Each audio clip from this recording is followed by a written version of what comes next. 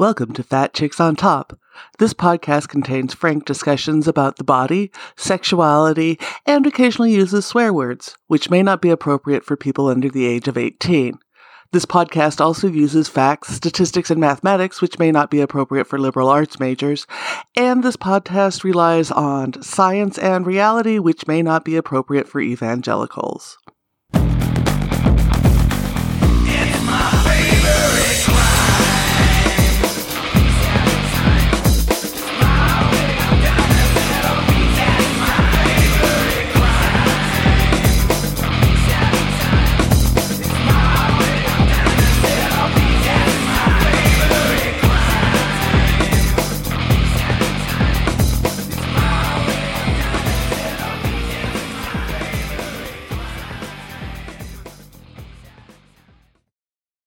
Welcome to Fat Chicks on Top. It is your host, Auntie Vice, and I'm here today with Tallulah Breslin. They reached out to me. She is a voice coach in Austin, Texas, who does gender affirmation voice coaching. And I've been wanting to get a voice coach on this show for a while because regular listeners know we have a ton of trans folks on here, and they all have a different approach to that. So welcome to the show. Thank you so much for having me. It's great to have you here. So we'll start with a real simple question. How'd you get into voice coaching? Because this is not one of those things they tell you to go into from your high school counselor.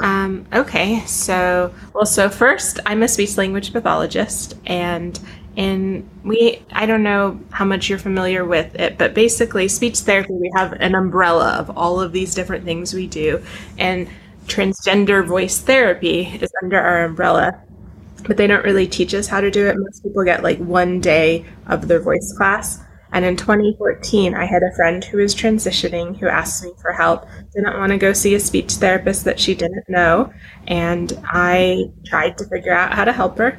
Over the years, I helped different friends with their voices. And then the pandemic happened and nursing homes stopped being a good place to work. And I started my business. And almost everyone who's contacted me since I started it has been for gender affirming voice training. That's amazing.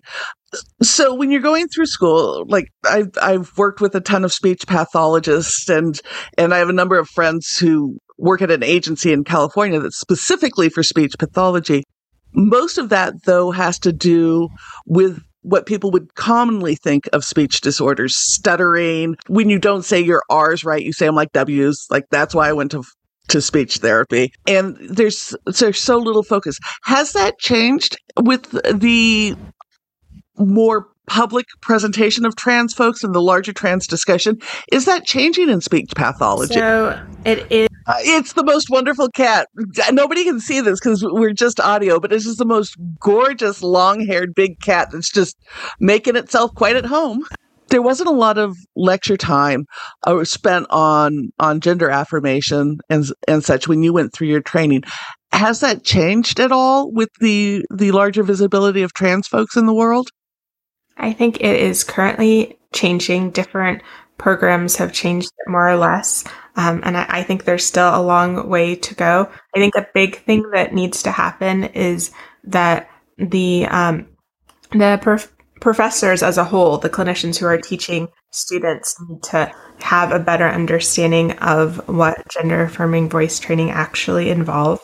So when you look at the changes that happen to our voice from first puberty testosterone exposure, people who are coming in are trying to change those things. They want to sound like they have had more or less testosterone exposure than they have actually had.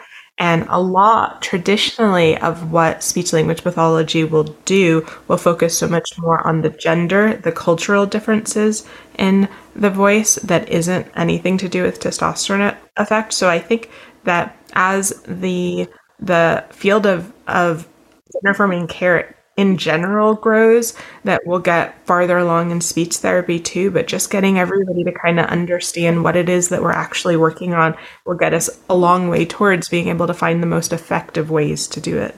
So when I went through psych, I got one of those one-day lectures on voice, and this was 30 some odd years ago. So at that point they said, and it may no longer be how it's understood, but that the reason cis men develop a deeper voice is not physiological differences, but it's hearing older men speak with a deeper voice, and it's a psychological change more than a physical change in the voice. Is that really what it is, or am I misremembering all my psych training from?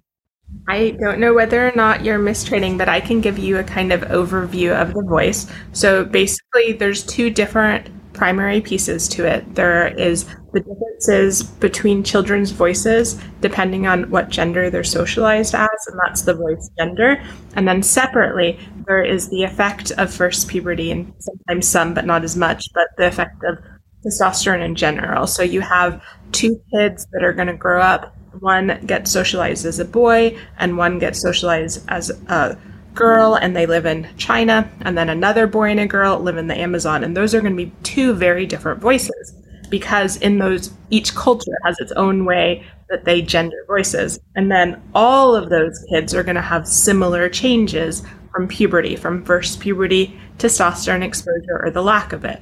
So when we get exposed to testosterone, our cartilages get larger, the joints between them ossify and don't move as easily. Our chambers, our instrument gets larger, right? If you think about a violin and a cello, a bigger versus a smaller chamber have very different sounds. For the same notes, the vocal folds thicken and lengthen, which gives us a heavier sound to our voice, more mass, and a bigger chamber, darker resonance, and thicker vocal folds, a heavier way, are friends with a lower pitch. So our voice tends to shift in that direction. You bring up something here that I was totally unaware of, is that children coming into puberty and moving through that, there are cultural differences in the way the voice develops. And you talk about, two Chinese kids and two kids in the Amazon developing different types of voice. What are the cultural differences in voice? Well, so there are differences in voice gender, right? So the intonation patterns, the melody of our voice would be different. The words that we choose, the order that we put them in, how we link them together. The pitch can have gender that is separate from testosterone. The body language can be very different. There's all of these aspects that are not the actual voice. How we shift them is a big thing, right? So if you think about just how we emphasize a word. So if I'm going to emphasize it and I want to use a masculine speaking pattern in typical American voice culture, I would get louder in order to emphasize that word right there. And if I want to use a more feminine, I would emphasize by a rising pitch. I want this right here. And then if I want to not have a gender signal as I emphasize, this is the one right here. And I might, we can kind of move around between them, but you won't obviously, without the slides, hear the gender of my voices clearly. Okay, so my nerds, I'm totally nerding out on this. I actually think this is completely fascinating. When you're growing up, whether you're cis, trans, or anywhere in between, how do people learn and come into their own voice? And find how do you find your adult voice? I think there's various levels of intention in it. Most people don't think about their voice a lot.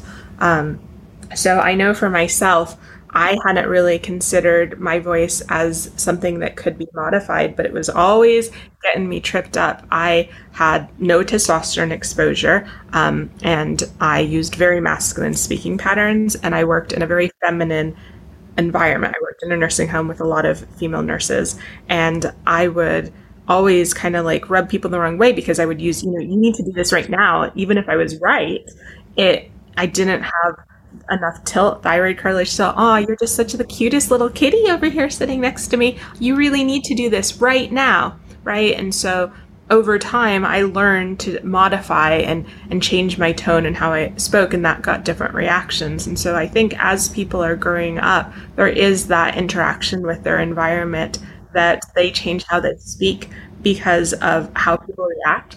And some of it, there's a ton of sound learning, right? If you think about a baby, I don't know if you've ever seen a baby learn their first word, but it isn't by their dad sitting them down and saying papa to them over and over and explaining to them how it is that they're going to say papa. That's not how it works, right? They hear it and they learn it from the sound. And for example, boys going through a first puberty with testosterone exposure, who has men in their environment is going to lower their voice box and make their voice darker because of hearing those darker sounds. But they've done research on people who have nobody with testosterone exposure around them, but have first puberty testosterone exposure. And the boys won't lower their larynx because they don't have that sound model in their environment. You talk about getting tripped up in with your own voice and the way you were learning intonation, and that there was some intentionality. And obviously you have the training to understand what you were doing and where it was coming in. Do you see, now that you have all your training, how much do you see the way people use their voice, not necessarily their words that they choose, but the way they speak, where that interferes with communication?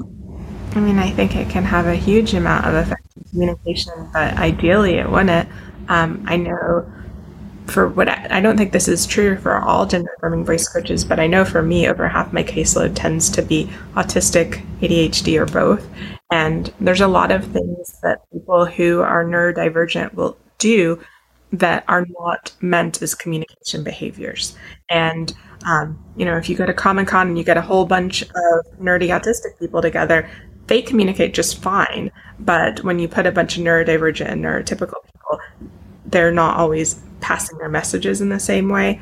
And so, I mean, it's very important to sort of be contextually aware of the people. And so, yeah, neurodivergence, especially autism and ADHD, are very correlated with transness. And there's not a real clear understanding of why, but part of it, there's folks out there who think part of the reason you have a higher group of people with autism who identify as trans is you're not picking up social cues in the same way and negative social cues in the same way. So it may be a truer representation of the percentage of the population that's really non-binary or trans, because so many of us modify our behaviors based on social reactions. And if you're not processing that in the same way and you're not understanding it in the same way, you're not going to pick up that other people aren't as disapproving as they might be, as somebody who has more neurotypical aspects to it. So when it comes to voice training and actually gender affirmation training, for people who are going through this process, at what point do they start seeking you out and seeking voice training? Is this towards the end of the process after they've done other types of medical affirmations? Is it in the beginning? Is it all over? Yeah, no, that's a really good question. Going back to what you said a minute ago, we do a lot, as speech therapists, we do a lot of social skills training with people who are autistic, and there is just a lack of awareness of social cues. And so if you don't have society telling you this information that you're picking up as a given, that you have to know why, then it becomes very much easy to not just assume what your gender is. As far as the timeline, that varies greatly. I think that there are good reasons to start gender affirming voice training at different times. When we take second puberty testosterone, we can start full dose or we can microdose and slowly ramp up. And it's true for both, but especially for people who don't microdose, you end up with a very significant change in the mass of your vocal folds very quickly. So when our air goes up out of our lungs through our trachea and into our voice box, our larynx, it has the first place it hits is our true vocal folds, and the second place it hits is our false folds. And if we're not managing our air right, we end up with a lot of constriction from our false folds. And some people who don't identify as women who don't want a feminine voice will already have done constriction to try, because that sounds less gendered in the way they don't want it to be, right? And I think that it is helpful to do at least one session just on being able to coordinate your breath and your voice prior to starting testosterone. It helps a lot with just having really healthy, high quality voice. And there definitely is a place in having a more masculine voice for voice training at any point. Testosterone changes some things, but it can't change your resonance in the same ways. If you're 30, your head is fixed. That's the size it is. Then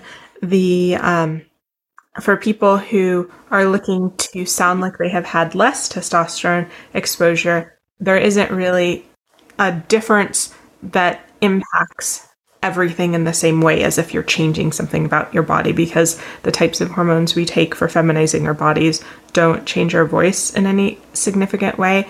So I have some people who will see me before they get started because they don't want to present as a woman and not have a passing voice to go along with it. And then sometimes people will have transitioned years ago and didn't even know that voice training was a thing, and they're 65 and they're ready, you know?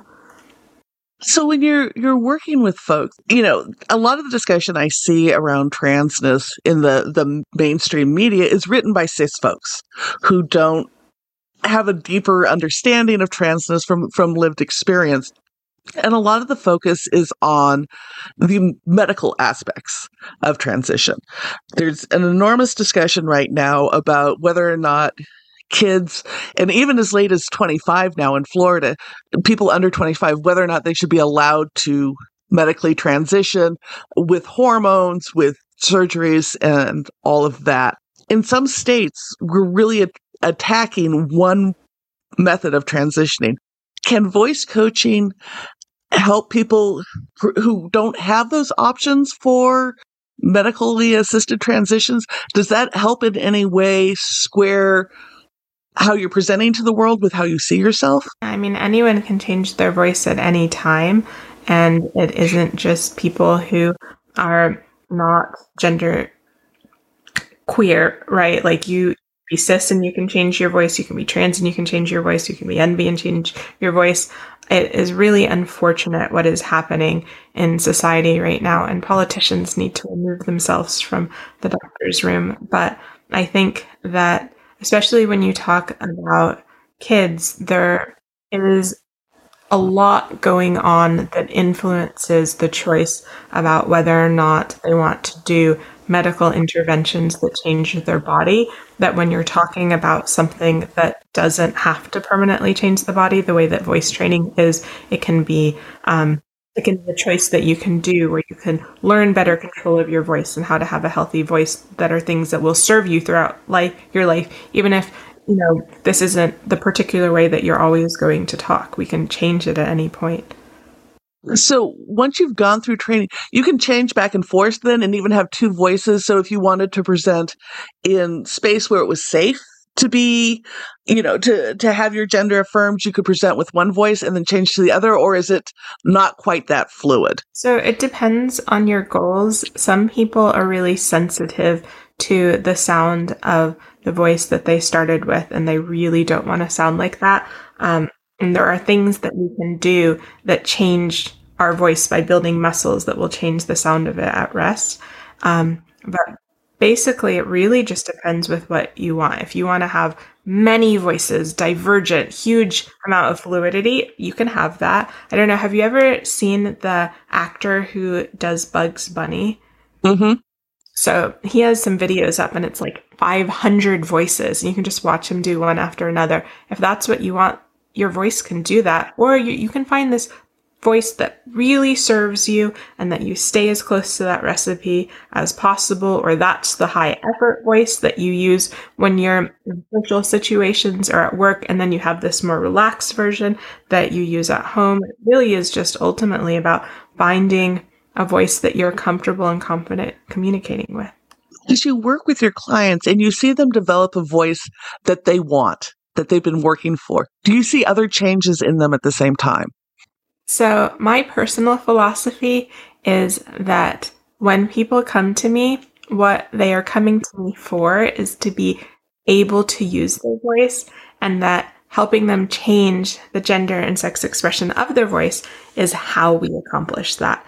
And it is a huge life-changing difference to be able to be confident speaking. Unfortunately, some of the people who come to me, especially minors, won't use their voice at all, or very little, or very avoidant, right? Late words are always sad to see with somebody who's totally capable of talking because of gender, and those are like the biggest changes to their life, because now they're in school and that's talking to people. But yeah, totally. So I'm a psych major, and my nerdy part is like totally being fed by this. I'm like, oh my God, this is so cool, because the voice is so important, and having a voice and being able to present and communicate and sound the way you want is so critical. And I think a lot of people don't pay a lot of attention to their voice, and you'll hear your own voice in a recording and you think, oh, I sound horrible. And so you just never want to hear your voice. There's a lot of folks who have that issue. But finding a voice that you're comfortable with and brings out who you are, I think is an amazing change for people, whether or not it's gender affirmation or not. So I think it's an important discussion to have, because this is one of those things that so many of us just kind of put on the back burner and we don't think about it a lot until it's really brought into the fore. But how critical a voice is. You've gone through your training, you're learning about this, and the way people use their voice and communicate. What do you see in people who don't like to talk, who are shy about speaking up, who don't want to actually exercise their voice? Is there a way through voice training and some of the social aspects of your work that can make people feel more comfortable expressing what they want to express? Yeah, a huge part of the work that I do isn't the technical how to change your voice. It's becoming comfortable using it. So our voice has to be used in context, right? So we might be talking to our friends or our parents or a stranger, and each of those feels very different. So when we're trying to work on using our voice in new contexts, we can try all of those different situations and become more comfortable. We can role play them. We can actually do it. There's so much that we're trying to work through and get it to where our voice just really serves us. Often it's just to be able to stop thinking about it so much, right? Like to not needing to proactively think about your voice anymore until it just, you just talk and it comes out, right? But yeah, there's a huge piece of voice training that is on becoming comfortable using your voice and confident using it and having it serve you.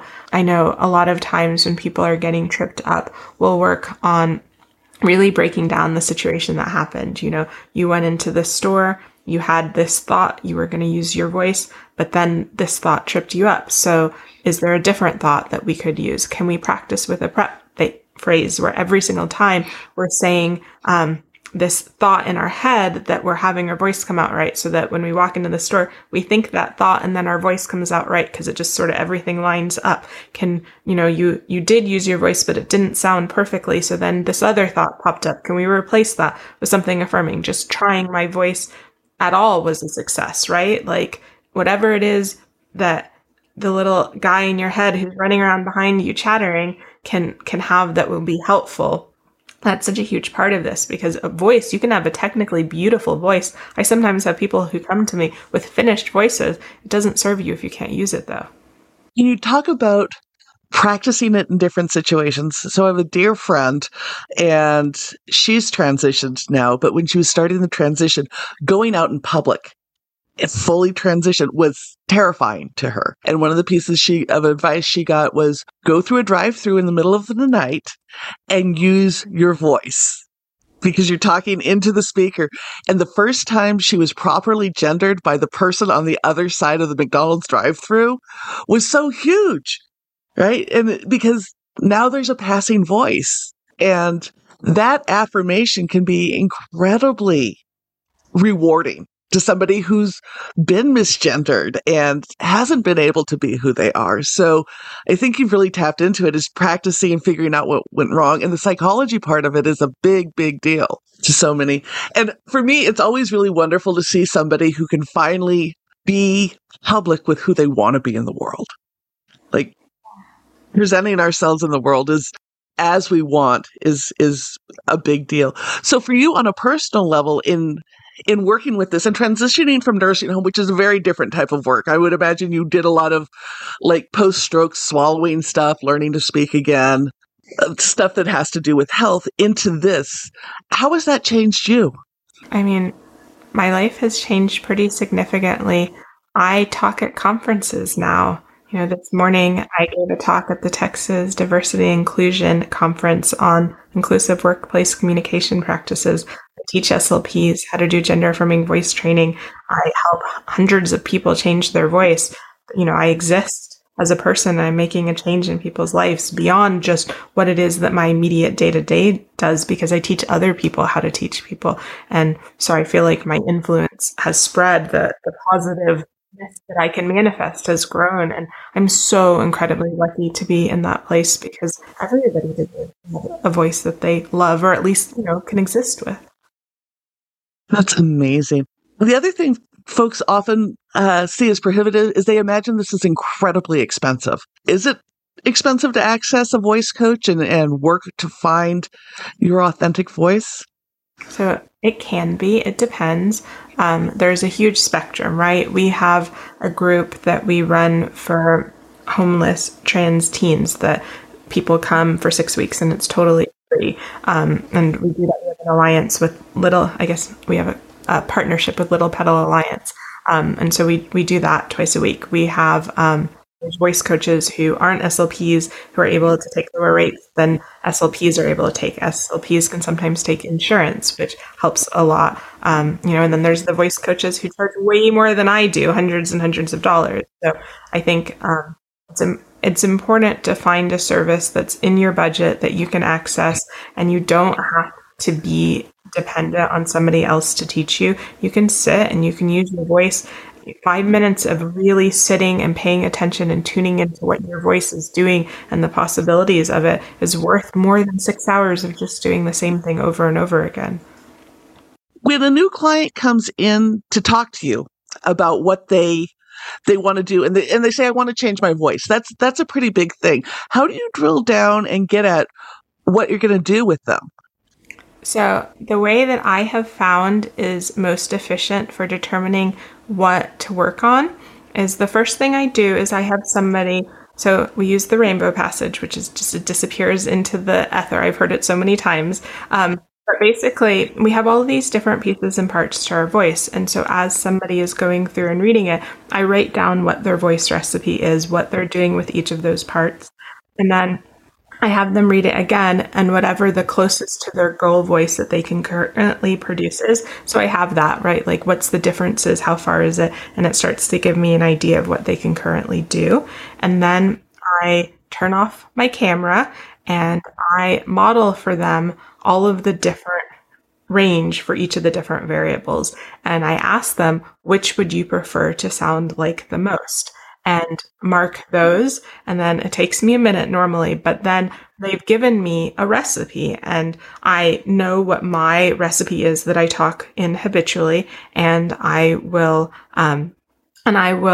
produce the voice that they have chosen. They have said, this is the combination that I like. And then we'll shape it from there. And sometimes that's, oh my goodness, I would love to have that voice. And sometimes it's okay, no, actually. And then we figure it out until it's the right voice for them. And then I look at the difference between how they currently speak and how they want to speak. And that is a list, right? These are the things that are different. And it's so easy, right? Like, you just know exactly what to work on. And I have the experience of kind of knowing which things have, like all the different things that we have as part of our voices that determine the voice, sex, and gender of our voice are like pebbles in a bucket, right? And some of them are boulders and some of them are tiny, tiny. And so I know kind of like, let's work on the boulders before the pebbles. And these order tend to work better if you have these things to work in. But there's no single one goal that everybody wants. There's no one true voice. It's just whatever it is that somebody wants for their own voice is what we work towards. So if our listeners want to find your services, want to find out more about voice coaching, want to reach out to you, what are the best ways for them to find you at this point? Yeah, mantravoice.com, mantravoice.com. Mantravoice.com is my website.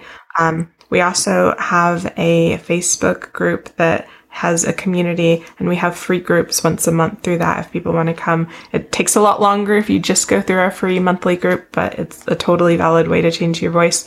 And private voice coaching is, of course, always available.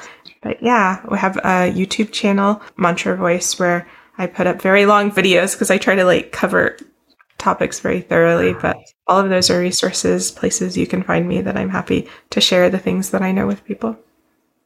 Thank you so much. We'll make sure all of those links are up on the show notes for people to find you and get it out there. Thank you for indulging my nerdy side today. I appreciate it. And yes, readers, check out Tallulah on all the things and get the voice you want.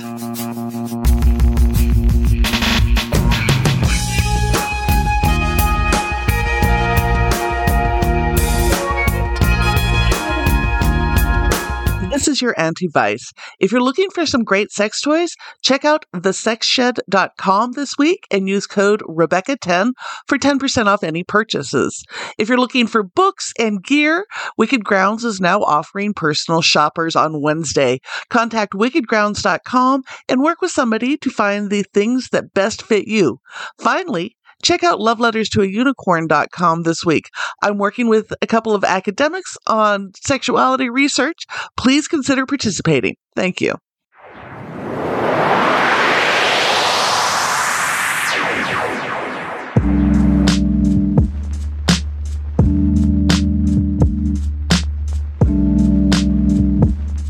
And now, a moment of gratitude.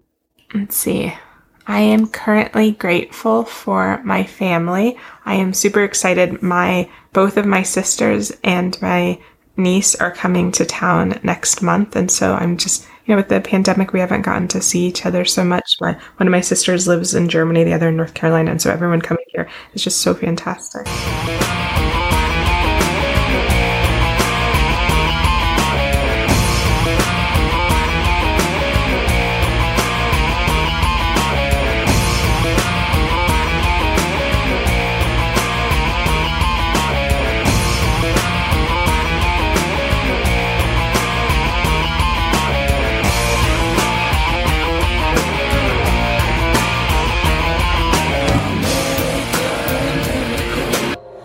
Texas of the world. Thank you for listening to this episode of Fat Chicks on Top.